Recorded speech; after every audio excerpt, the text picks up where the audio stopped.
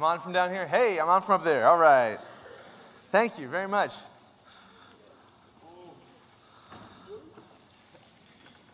Oh, praise team, you guys are doing such a great job this weekend. Yeah. I'll tell you what. For those of you who don't know, being on praise team is way more than just picking songs and playing an instrument.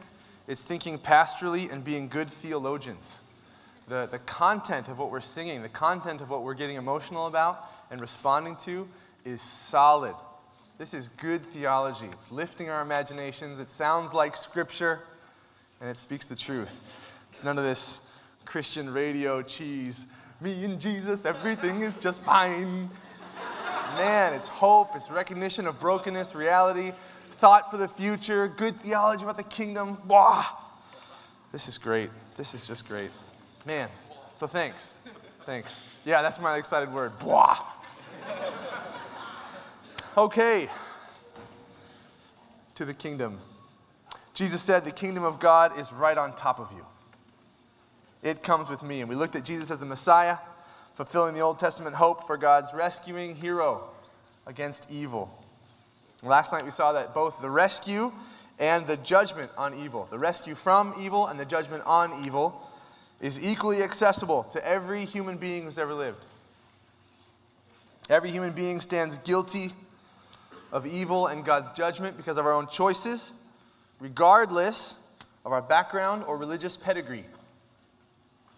And everyone involved in the human shipwreck has a life preserver with their name on it that God is constantly throwing into the water over and over and over and over again for their entire lives. I talked to one student last night. They said, I've been praying for my dad for a long time, and if I'm honest, I just feel like it's never going to happen. And I don't want to think that, and I don't like thinking that, but it's just what it looks like. And what I said was, you sound like much of the New Testament. Much of the New Testament, much of the Psalms were written, Lord, how long? There are Psalms that say, how long will the wicked win? This does not look like the way it's supposed to be. The world is supposed to go your way, not the way of the wicked. But the wicked are still on top. How long, Lord? God always says, trust me, trust me, trust me. I swear I will never stop chasing the people that you're hoping for. Ultimately, it will be their call. God will never sort of reach into someone's brain and puppet them to follow him. He doesn't remove our volition. But you stay steady in your prayers and in your hopes and take advantage of the opportunities that start falling in front of you and trust the Lord to take care of the rest. He really will reach those you're hurting for. Well, we're going to keep coloring in the kingdom this morning and tonight and tomorrow,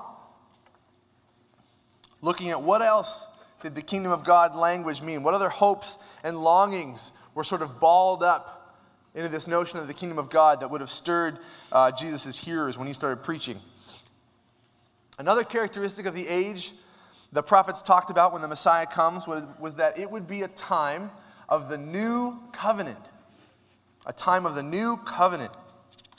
Covenant is kind of a foreign word these days, so we're going to talk about it a little bit. A covenant is a solemn agreement, a serious exchange of promise. It's an oath. It's a vow. It's an agreement that binds parties together into some form of ongoing relationship. In our culture, there are different kinds of covenants, right? There are different ways covenants restrict. Other ways they give license within certain relationships. Now, for our culture, what do you think is the most common place where we see covenants on display? A marriage, right? In particular, the wedding ceremony, right? I love preaching to James Brown. The dude laughs even when it's not a joke. All right. Yeah, but the most common place that we see covenants in our culture is at a wedding, right? In a marriage setting, where solemn promises are exchanged between people. How many of you have ever been to a wedding? Yeah? It's not weird if you haven't. That's okay. You'll go to plenty. Like, don't worry. There comes an age group where people just start dropping like flies. You're like, I'm in like 6 weddings this summer. Oh, my goodness. Then they start having kids, and then the world becomes crazy. Now, ladies and gentlemen, think to yourself, what is your favorite part of a wedding? When I go to a wedding, what is your favorite part of the ceremony, of the event? Reception. Only if there's food. Right? Good food. I was one cheap dude when I got married. We had fruit platters and brownies. But here's the thing. I also am a campus pastor, so when the word gets out, Jeff's getting married, every bum college student is coming to this wedding. I'm not going to feed you all a meal, all right? You're going to put me in the poorhouse my first day of marriage. You can come and you have a grape and a brownie to my wedding. What are some other of your favorite parts of a wedding? Dancing at the wedding. Oh, man, yes. Or as seriously white people like me, twitching. I don't dance. I move around. I can't even clap for long enough to stay on beat. I took this social dance class, where you learn all the swing dancing and salsa and stuff. I was one of 2 guys and 28 women or whatever. And these women were very attractive and wonderful, and they wanted to know about my life, and I could not hold a conversation. I'm sorry, I'm losing count. I'm sorry, I'm sorry. Yeah, hello, you are beautiful. I'm sorry, I can't talk. Dancing. What else do you like about a wedding? The vows, yes. You get a gold star in heaven if you said vows. No, you don't. I'm just kidding. I should bring gold stars. I should just throw gold stars out to people. There are lots of great parts at a wedding. Some people say, the kiss. I did a wedding this summer, performed a wedding this summer, and I said, I now pronounce you man and wife. And everyone cheered and clapped, and they stopped, and the bride was like, can we kiss now? And I was like, oh, yeah, totally. Yeah, sure. You may now kiss each other. Yeah. And I think it's the last wedding that I will do. So forget the kiss. It's over. But I would say that the stuff that God cares about most, the stuff that God really cares about most, are the ingredients that provide the most likely success of the covenant that's being made and celebrated that day. The parts of the wedding that play the largest role in supporting and sustaining and enhancing and embellishing the covenant that's being celebrated and made that day are the vows. And this is a very Old Testament notion. And Jesus agrees with it. Jesus picks up this language. Out of the heart, the mouth speaks. When you make a vow, you are speaking out of what is most truly you. In the Old Testament, the inner you, the heart, what makes you most especially uniquely you, that's your heart. And it's from this inner sense of ourselves that we make promises. We make oaths. A covenant says, there is no circumstance that will undo this covenant. I can be miserable and sick and poor. Have you ever heard wedding vows? These are serious. For better or for worse. That kind of covers everything. No matter what you become, no matter what kind of person you become, I will be with you. No matter what kind of person I become, you will be with me permanently. There's a fantastic article that we have all our leaders read every year. I think it's in the Sikkim binder, so many of you have probably read it. It's called The Power of Promising by Lewis Smedes. Is that in your Sikkim binder, Sikkim students? Yeah, it's great. It's great. Lewis Smedes makes this incredible statement. He said, my wife has been married to 4 different men, and they've all been me. Right? Because guess what? You grow. You change. You develop. You mature. Certain things about you get better. Certain things about you get worse. And a covenant says, no matter what happens, you and I will be together. Smedes talks about that in making a covenant is one of the few places where human beings actually function like God. I have no crystal ball. I cannot tell you the future. I can't tell you what will happen in 2 minutes. I can guess, but I can't tell you for sure. But when I make an oath, when I make a covenant, I am telling the future.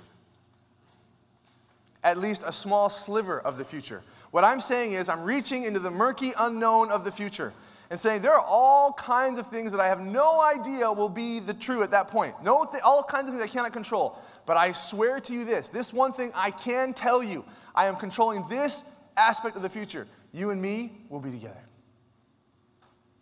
Jessica, you and I will be together for life, forever.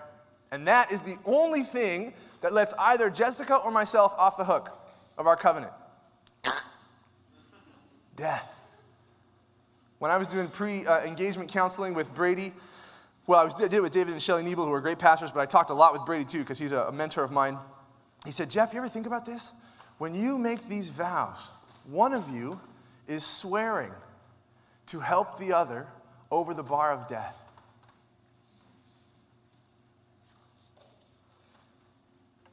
So I can't tell the future, but I have sworn before God and all those witnesses who love Jessica. You ever done that? I don't know if you've ever done that, but if you're married, you've done this. You stand on the altar, and the guy who's doing the wedding says, before God and all these witnesses. And you look out at the witnesses, and all the dudes who love this girl are like, and you're like, yes, I swear. That's why you do marriages in community. It's why doing a small, private, nobody sees you wedding is not helpful. It won't help you keep your vows. You didn't say it in front of a lot of people. I can make a New Year's resolution all by myself. Nobody knows if I'm going to keep it or not. If I make a New Year's resolution to you and it doesn't pan out, I'm kind of going to be a little bit more motivated to make sure it pans out. The same is true, much more importantly true with a wedding covenant. That's why you do weddings in community. That's why weddings are celebrations. Jessica and I ended our vows with the statement, this is my solemn vow. This is the sort of covenant that God makes with his people in the Old Testament. God's first covenant with Israel is described regularly in marriage language, regularly in marriage terms. The book of Hosea gives us, this is the prophetic book of Hosea, gives us the saddest picture of how this marriage goes. It's a story about the breaking of covenant, where Israel is symbolized as a married woman who abandons her husband for multiple men, even though he cared for her lovingly over and over and over. Now, in our own culture, we are in a covenant mess. We are in a covenant mess. And it has seeped into the Christian church culture at an alarmingly similar rate. Many of you know what I'm talking about. You grew up in homes where covenants were broken. In the last prophetic book, Malachi, the Lord says, I hate divorce. I hate it. Now, there are very few catch clauses in a marriage situation and a marriage covenant. And the pastoral writers of the New Testament recognize that. There are certain places where they say, in this most extreme and rare of circumstances, okay. But you don't have to like it. And God will always hate it. God will always wish it were otherwise. Not in a, you've disappointed me, but I'm sad it went this way. But we've taken these sort of minor, once in a blue moon experiences and made it the norm. If I'm ready to move on, I'll move on.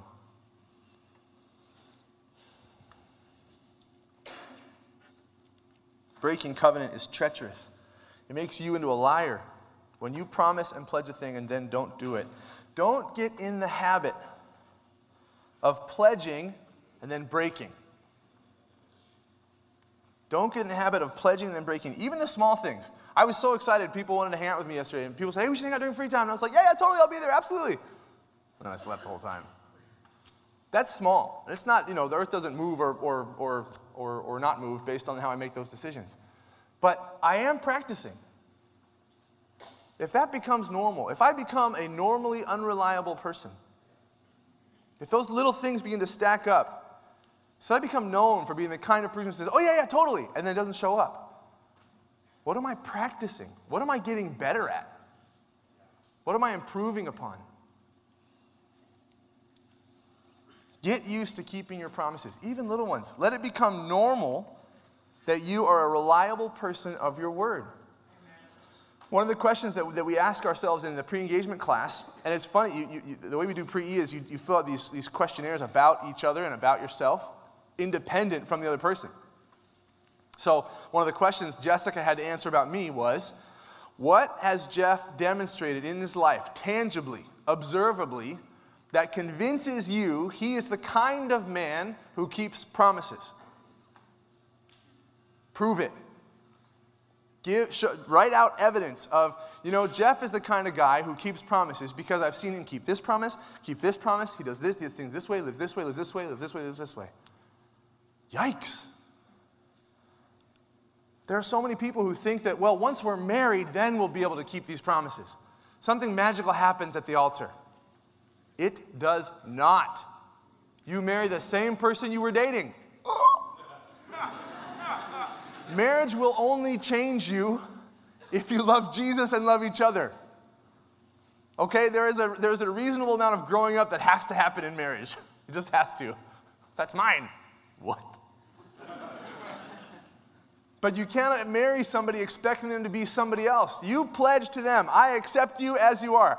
Not, I swear to always be with you as long as, ... As long as you start to learn how to manage your money. As long as you learn not to spend this into the poorhouse. As long as you learn not to be flirtatious in other other guy-to-girl relationships. If those things change, then we're ready to get married. No. Those things change, and then you get married. Attach yourself to someone who looks like a promise keeper from the get-go. Don't hope they will become that kind of a person. Because an oath matters. An oath means I'm in. That's why pre-engagement counseling is so important. You got to know what you're getting into. And talk to couples who've been doing it. You guys have this amazing program down here. Take advantage of it if you can. Do you all make, I'm sorry. Do y'all make, do you make core covenants in your core?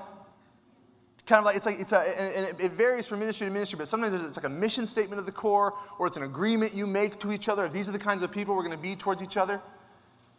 Those core covenants often include things like, I'll be here, right? You can't build a community if nobody shows up. If there's this sort of sparse, once in a while attendance to core, nobody can really get to know each other. It doesn't become a safe place to grow in Christ and grow together in friendship because you never really see who's showing up. You don't really know this guy very well. And so if it's this sort of spotty attendance all year, you don't have a core. You have kind of a crumbly pile of people. If you say, I am going to be a part of this core, then show up. Core is a great place to start building your promise-keeping muscles. It's not that hard to just come. You want to lead people to Jesus? You better learn how to show up. You want to stick around with Jesus? You better learn how to stick around in the small things. Following Jesus, and this is not an exaggerative statement. Following Jesus. We talked about marriage, we talked about core, we talked about friendships. Following Jesus depends on your ability to keep your promise to Him. Now, He will assist you. He will give you everything you need. It's not like, Jesus didn't help me enough, so I walked away. Doesn't happen. He will always give you everything you need. But your end of the covenant, just like with Israel, was to keep your promises. You stick with Jesus. Because when life gets difficult, and it will, because we live in a difficult world, and we are difficult people, and we spend relationships with difficult people, whether it's your own mess splashing into your life or somebody else's mess splashing onto you, life will get difficult. The longer you live, the more attachments you make, the wider your sphere of the people you care deeply, deeply, deeply about, the more opportunity there is for pain and disappointment and difficulty, whether it's you or someone who does it to you. I have 2 little boys.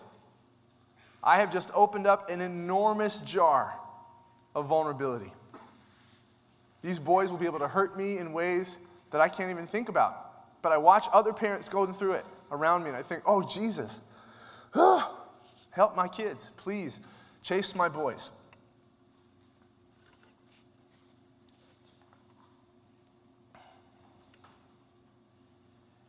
Following Jesus depends, in the midst of the worst things we go through, depends on your ability to hang on. He swears to hang on to you. He swears He will hold up His end of the bargain. Because the question becomes, are you following Jesus because He's true or because He makes you happy? Are you following Jesus because it's real, it makes the most sense of the human experience, and you actually are banking on him to get you through everything, including over the bar of death? Or because he gets you excited all the time? And only when I'm excited about reading Scripture do I read the Scripture. Only when I'm excited about doing things for Jesus do I do things for Jesus. What are you serving him for? Is it because of the titillation you get out of it? Because you actually think this is real, this is true, this is legit, needed, necessary, essential. Because only then, when you're not happy, when life has kicked you around, only when you are in covenant with Jesus, not because it's nice and convenient and fun, but because he is actually telling the truth, only then will you keep following. Covenant breaking does severe damage to our lives. It did to Israel when God initiated with Israel, just like he did with us, and rescued them out of Egypt. Again, not because of the good things they had done. And brought them to Mount Sinai and said, today I'm going to explain to you what it looks like to be my people.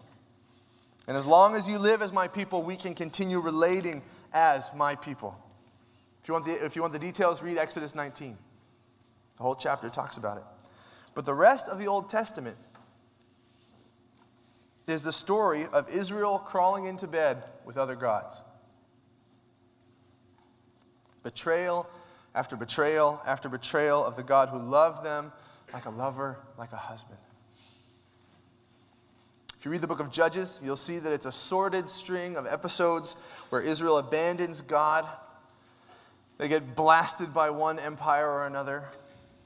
They cry out to God and he delivers them, like he always does. And then as soon as they get comfortable, they go have sex with some other god again. That's the language of the Old Testament. The prophetic language says Israel goes whoring. I'm telling you, the prophets sting. Because that's what we do when we trust someone other than God for our life, for our security, for our hope. That's what I do. And after Israel has been invaded, kicked around, exiled, and ruined, it is obvious in the prophetic language that the original covenant made on Sinai is in shambles. Like a broken marriage that has attempted reconciliation for something like 700 years. And every time, every single time, God has been the spouse willing to take back his bride, to forgive her, to start over again. But Israel never changes. So the prophets say to Israel, who God still pursues in his covenant love, God is going to do another one. God is going to make a new covenant. Jeremiah 31, verse 31 through 34 says this. The days are coming, declares the Lord. Remember, that's our tag language, right? Oh, kingdom of God language. The days are coming, declares the Lord, when I will make a new covenant with the people of Israel and with the people of Judah. It will not be like the covenant that I made with their ancestors when I took them by the hand to lead them out of Egypt, because they broke my covenant, though I was a husband to them, declares the Lord. This is the covenant that I will make with the people of Israel after that time, declares the Lord. I will put my law in their minds and write it on their hearts. I will be their God. They will be my people. No longer will they teach their neighbor or say to one another, know the Lord, because they will all know me, from the least of them to the greatest, declares the Lord. For I will forgive their wickedness and remember their sins no more.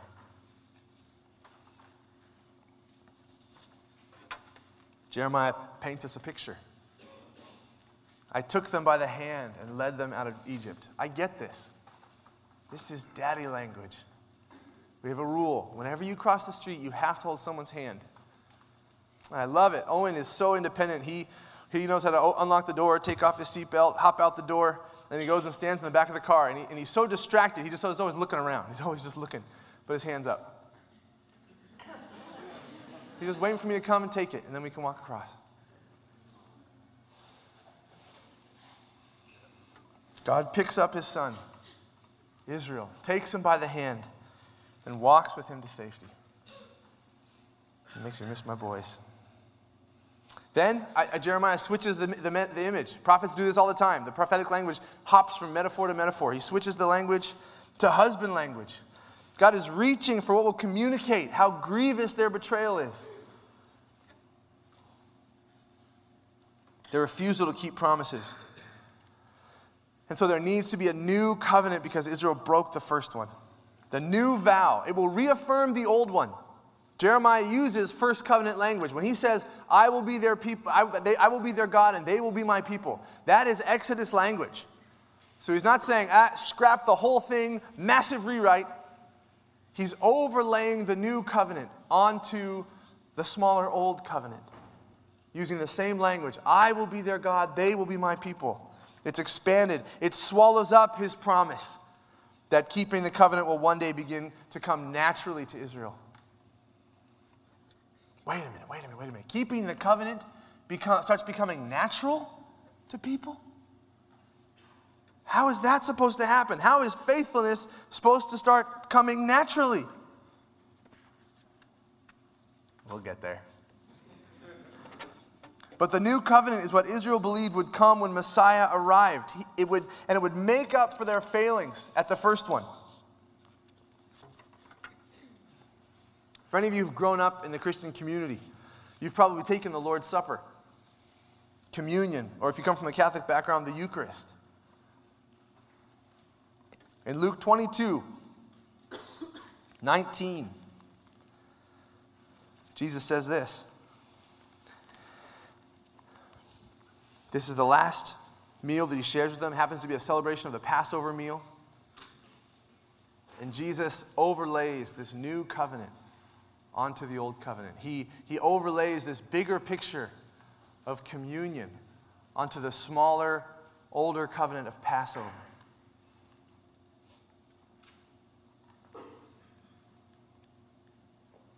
When the hour came, Jesus and his apostles reclined at the table, starting in verse 14. And he said to them, I have eagerly desired to eat this Passover with you before I suffer. For I tell you, I will not eat it again until it finds fulfillment in the kingdom of God. After taking the cup, he gave thanks and said, take this and divide it among you. For I tell you, I will not drink again from the fruit of the vine until the kingdom of God comes. And he took bread, gave thanks, and broke it, and gave it to them, saying, this is my body given for you. Do this in remembrance of me. In the same way, after the supper, he took the cup, saying, this cup is the new covenant in my blood. This is not Passover lamb's blood. This is the ultimate Passover lamb's blood, which is poured out for you. This is the new covenant. And Jesus reinterprets Passover in light of his impending death. Jesus says, behold, the last lamb who will need to be killed to facilitate covenant life together between you and God. The ultimate lamb. The new covenant starts now. Every time I take communion, I try to treat it as renewing my wedding vows with Jesus. My baptism, I kind of think of that as that was like the wedding ceremony. That was the kickoff of my covenant relation with Jesus, the public communal expression of what God is up to in my life. And communion is this is my solemn vow. I remember my vows. Me and Jessica, we have our wedding vows framed and on the wall. And it's really funny where we happen to also change the kids' diapers, because we have our changing table here and our vows are here. Was not on purpose, but I was just changing diapers. I'm like, oh, I swore to be faithful in the midst of this, in spite of this. Oh. I think the Lord maybe guided us on where to put our vows up. It's my own sort of personal response of loyalty, a regular renewal of my vows to him. Now, the question again is still before us. How? Israel had failed so miserably. There were only a sparse few. The prophetic literature talks about the remnant, the few faithful, so that when Jesus does show up, there are some who are ready. You remember Anna In Jerusalem, when Jesus is presented as a little baby, she has been praying. You remember Simeon? Simeon says, the Messiah! I've been waiting for this. So somebody's ready. Some people are ready and faithful and hoping for the Messiah to show. There is always a remnant of Israel who are faithful. But the vast majority of Israel fail horribly at this project. So what will make this new covenant so different that Jeremiah talks about? When Messiah comes, bringing this new covenant in his wake between God and his people, the Old Testament prophets also relayed this hope. It will be a time of the Holy Spirit. We are starting to reach the full picture of what Israel hoped for in that day, when God would again be king through the coming of his Messiah. When the kingdom comes, it will be a time of the Holy Spirit. The Spirit shows up in the very beginning of the Judeo-Christian worldview story. The very beginning of creation, he's there. Like a mother hen hovering over the new life that's about to break out, called creation.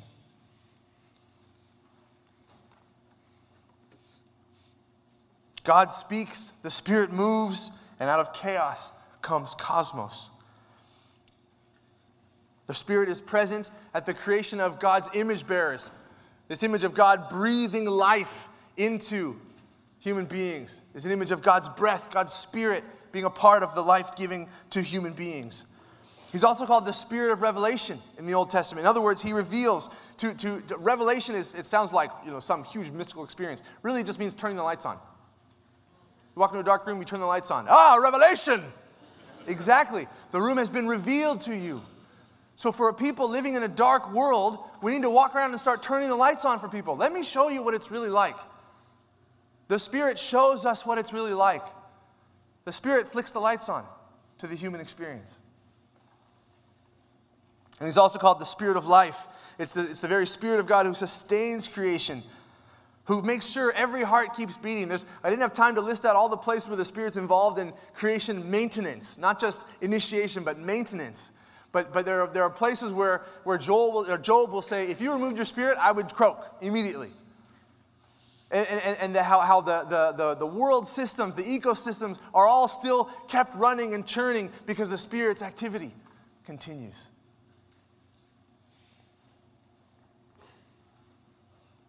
The Spirit was the presence of God's power in the Old Testament. He would come upon the prophets and he would be with the kings.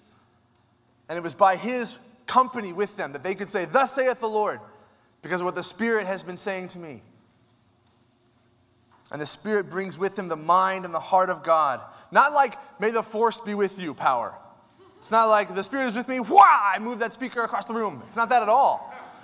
It's a moral power. It's the ability to live and adapt myself to the character of God.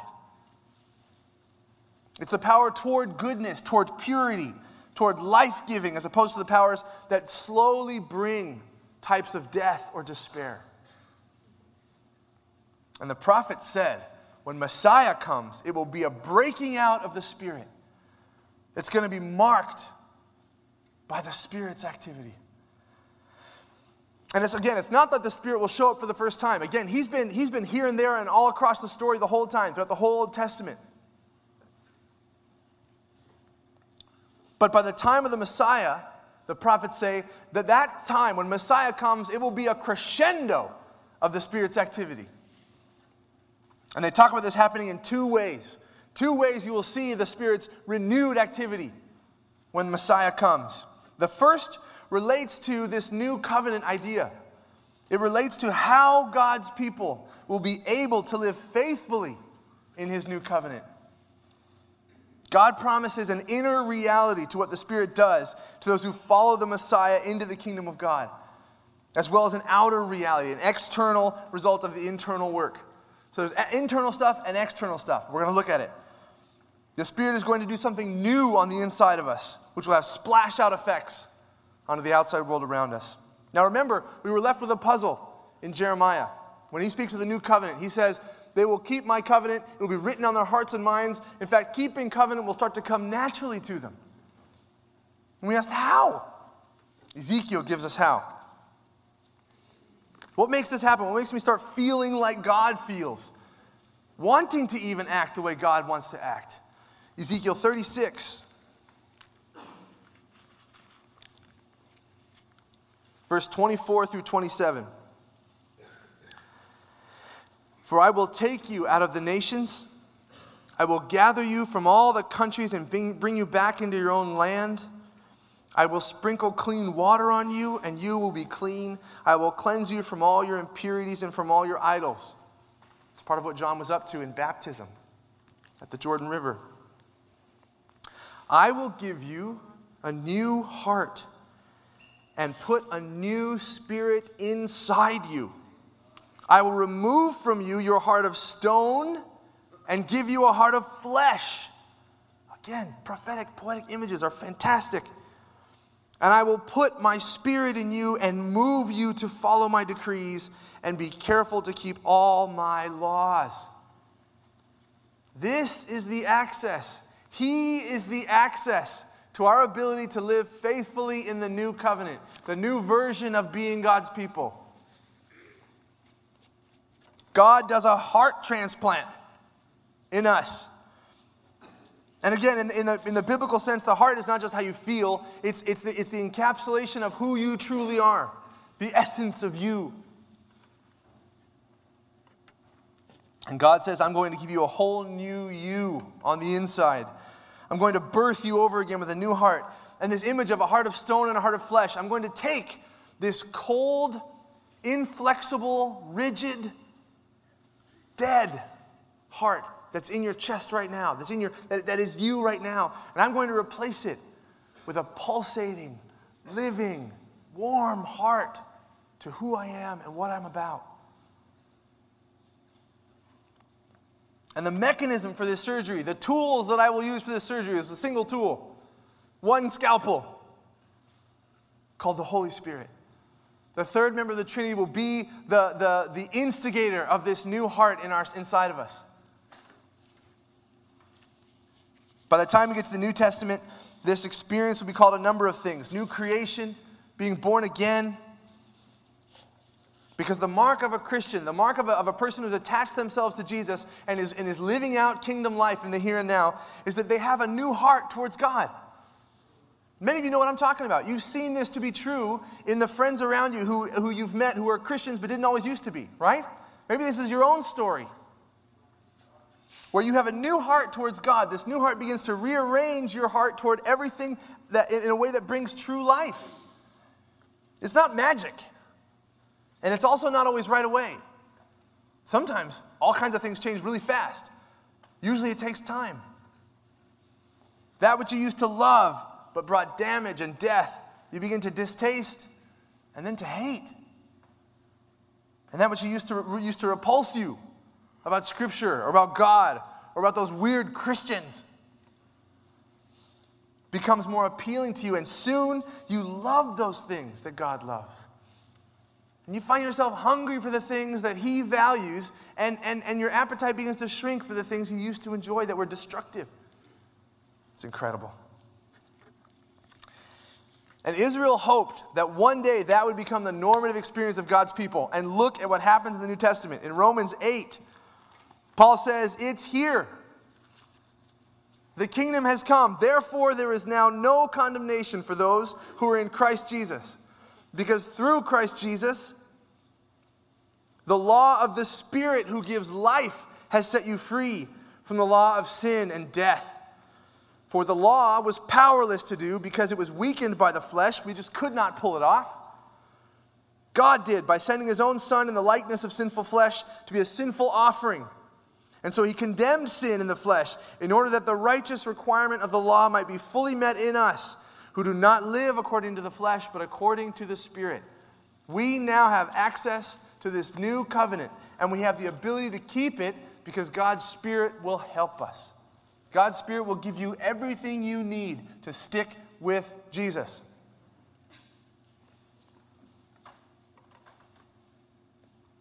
There's a verse in 1 Corinthians. Paul believed this with all his heart.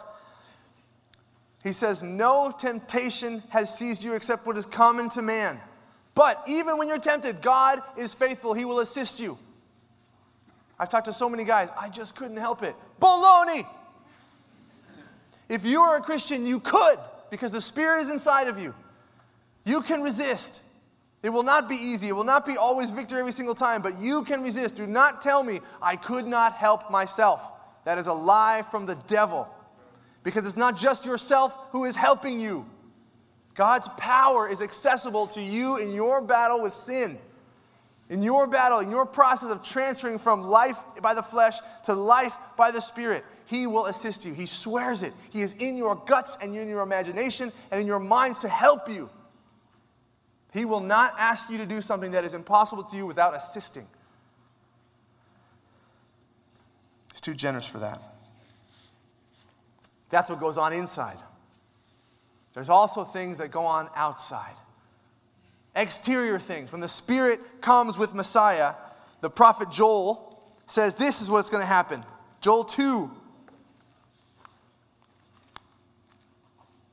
verse 28 through 32.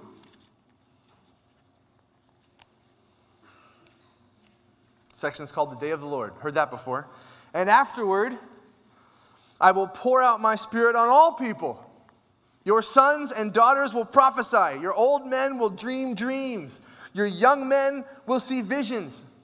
Even on my servants, both men and women, I will pour out my Spirit in those days. I will show wonders in the heavens and on the earth. Yeah, we'll stop there. It gets a little weird after that. Blood and fire, billows of smoke. But here's the point. When Joel first prophesied these things, this would have been very unusual to the Old Testament listeners. They would have said, what? Spirit poured out on all people? What are you talking about? How can that be true? Because in the time of Joel, the only people who God's Spirit ever came upon were the heroes. God's kings, or the priests, or the prophets. It was normal for them to experience the power of the Spirit coming upon them and helping them to do what God expected of them. And they were almost always male, not always, but almost, and they were almost always old. Because there was an assumption that the older were wiser because they had combined their life experience with their knowledge. The text says, instead of it just being the elders, just the men, to be seers, to have visions, to be prophets, seeing reality with the wisdom of the Spirit. No. Suddenly this can come to young men. The Spirit in those days will use young men the way He uses older men in Israel's story. I actually think that I can learn from you because you have God's Spirit on you. If you are a Jesus person, I have much to learn from you because God's Spirit will use you to facilitate my own discipleship. And I'm not even that old. Older. I told one time at CCF on Friday night, one night, I talked about being 30, and I sat down and Jessica said, you're 31. I said, I've just gotten used to being 30. I'm 31? Really? Are you sure? She goes, Geoff, you were born in 1981. It's 2012. Do the math. I am 31. So at the end of the night, I had to get up there and say, by the way, I'm 31.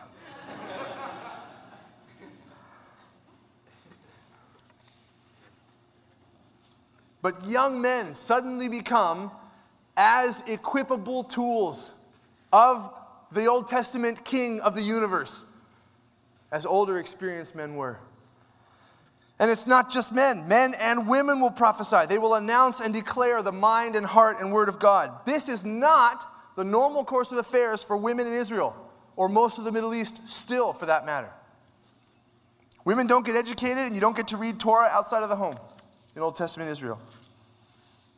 But when the kingdom comes, on your sons and your daughters, the Spirit will be poured out, and they will prophesy. They will speak on God's behalf. One of the marks of Jesus' early ministry are the places of importance and authority that Jesus gives women. Ladies, the most free, the most secure, the most empowering place for you to be is right next to Jesus. The very first messenger of the good news of the resurrection of Jesus is a woman. In the early church, there are women prophets who declare the mind and heart of God to the brand new Jesus movement. There are women who plant churches and who disciple men. This is not a corruption of God's created order in Genesis 1 and 2. It's a fulfillment of the end of the curse that has put men and women at odds with each other since Genesis 3. This isn't some weird cultural capitulation to the feminist movement, although there are a lot of good things that came out of that. There's a lot of negative things too. We are trying to get back to what Scripture tells us is true. I don't care about cultural movements. I care about Scripture and being shaped to it. And it says that women can be empowered by the Spirit to speak prophetically to whoever.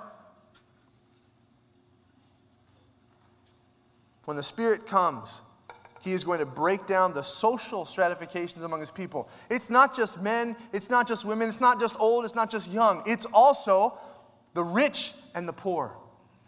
He says, I will even pour my Spirit out on the servants in the household. Your slaves will hear from me, and you will need to listen to them. There is no social status that is outside of God's ability to use them as a voice box. So in the New Testament, Paul can say, there is now no Jew, no Gentile, no male, no female, no slave, no free. Now again, you have to think about context. Yes, there are Paul. There are still men. There are still Jews. What are you talking about, you psycho? That's not what he means. He doesn't mean they don't exist. He means they do not exist as things that determine your value, your identity, or your ability to be used in service of the kingdom of God. God's Spirit becomes the mark of your position in the family. And so the poorest man, filled with God's Spirit, can tell the rich to repent. And a woman in the persecuted church in China can preach on a Sunday morning because the Chinese government thinks that by putting all the men in prison, they'll squash the Jesus movement. Not happening. In the Chinese culture that does not value women as highly as men, they think, oh, we'll arrest all the men. Put them in jail, we'll squash the movement. No way. The Spirit comes on women and they keep trucking. They're changing the world in the East. It's fantastic. What an opportunity.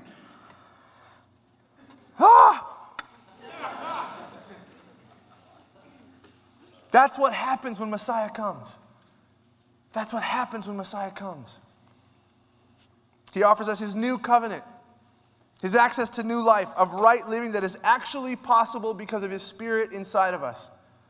For those of you who have ever felt extremely discouraged by the long road of your own recovery, by the long time it takes your character to actually change course, take comfort in this. The Spirit of God is inside of you. And sometimes He does emergency surgery and things happen quick. Most times He takes your life.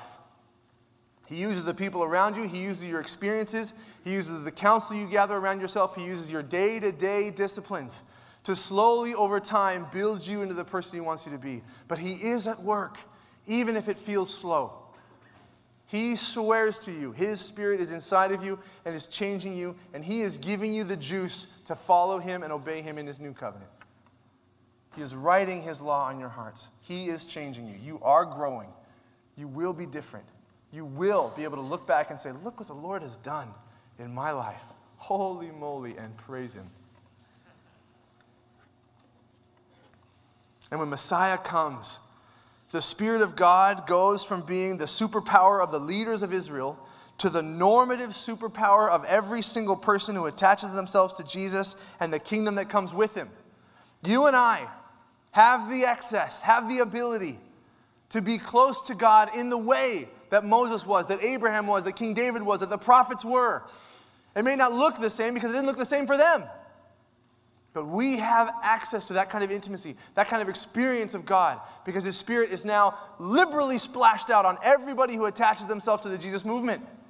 It's not just for the special or the few, or the guy who happens to speak behind this thing. It's for you all. And your campus needs to hear the voice of God. And God thinks you can pull it off because He's in you. In 1 Corinthians, Paul talks about what this life can look like in the gathered community of God. He tells this brand new church in Corinth, which again was like New York, San Francisco, Las Vegas, all smashed into one port city. He tells them, eagerly desire the spiritual gifts. That's part of what this package looks like. These abilities that are outside of yourself to bless and love others. They're not spiritual strokes. They're not like, ooh, look at this spiritual merit badge I got. I have this spiritual gift of the Spirit. No. Its function is for the enhancement of the people around you. Paul is very clear. They are given for the building up of the people around you, of the church, for putting courage in people, for comforting people, for helping them to move with the mission. How hungry are we for spiritual gifts? Paul says you should eagerly desire them.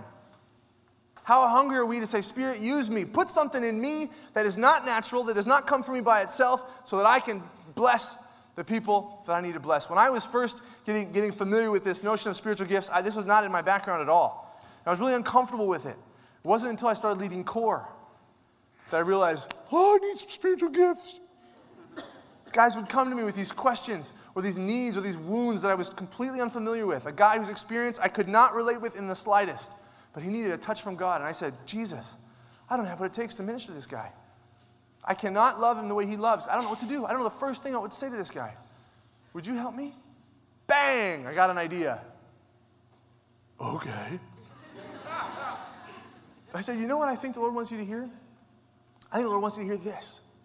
And the guy starts crying. He said, you're the first one who hasn't condemned me and has offered me a way forward. And I said, praise Jesus. This is real. It actually works. This is awesome.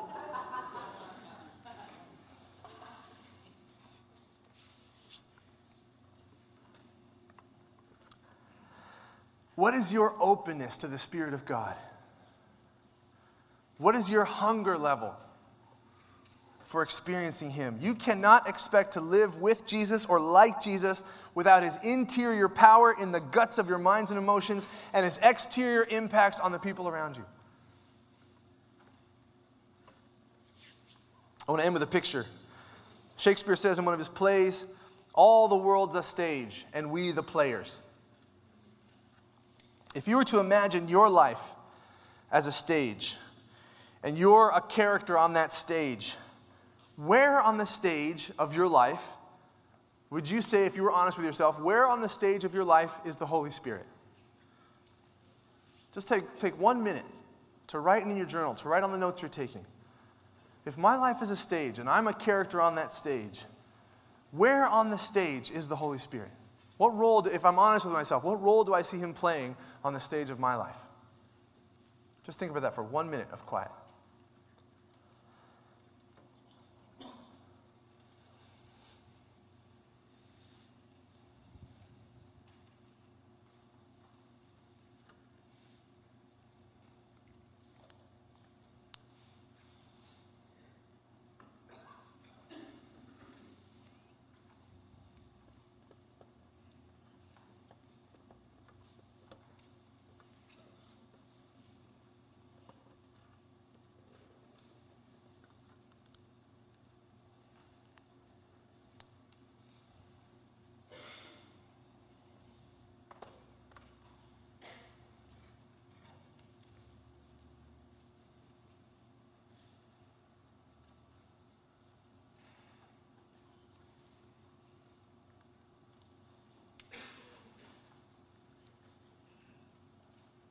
I'm not sure what you wrote down, but in my own story, when I was asked this question, I said, well, the Spirit is kind of in charge of it all, right? He's kind of like the manager who stands off to the side and shouts people's lines when they forget, right? And he's the guy who's like, pulling the ropes, making sure the set changes go okay and everything. He's kind of like the manager backstage side, making sure everything works out in the end.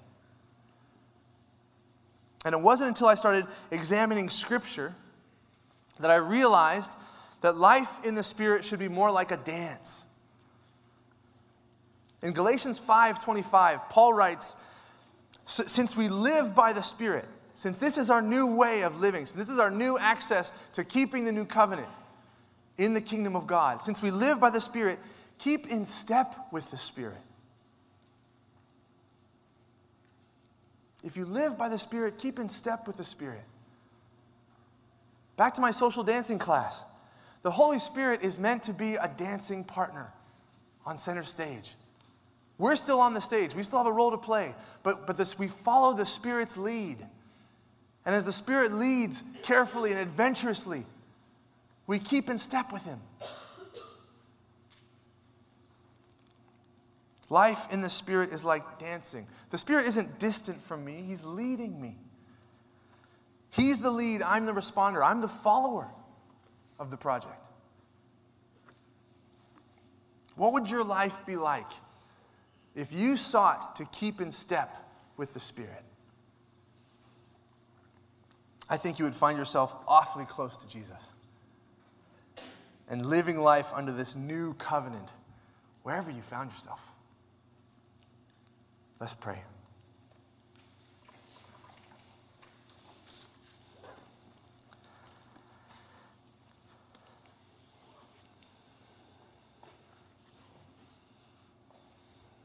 Jesus, we thank you for offering us a new, accessible covenant. We thank you for writing your law on our minds and our hearts by your Spirit. Spirit, we thank you for your eagerness to teach us who you are. We thank you for your eagerness to remind us of all the things that Jesus taught the disciples. We thank you for your involvement in making the word come alive to us so that we can say to each other, "Thus saith the Lord." Thus hath the Lord already said in his word. Jesus, I pray that you would teach us to keep in step with your Spirit. Life in your kingdom is a dance. Lord, would we dance with you? Would we keep in step with your Spirit as we try to live out life under this new covenant as your new people? And we praise you for it. Thank you for what you're up to in us.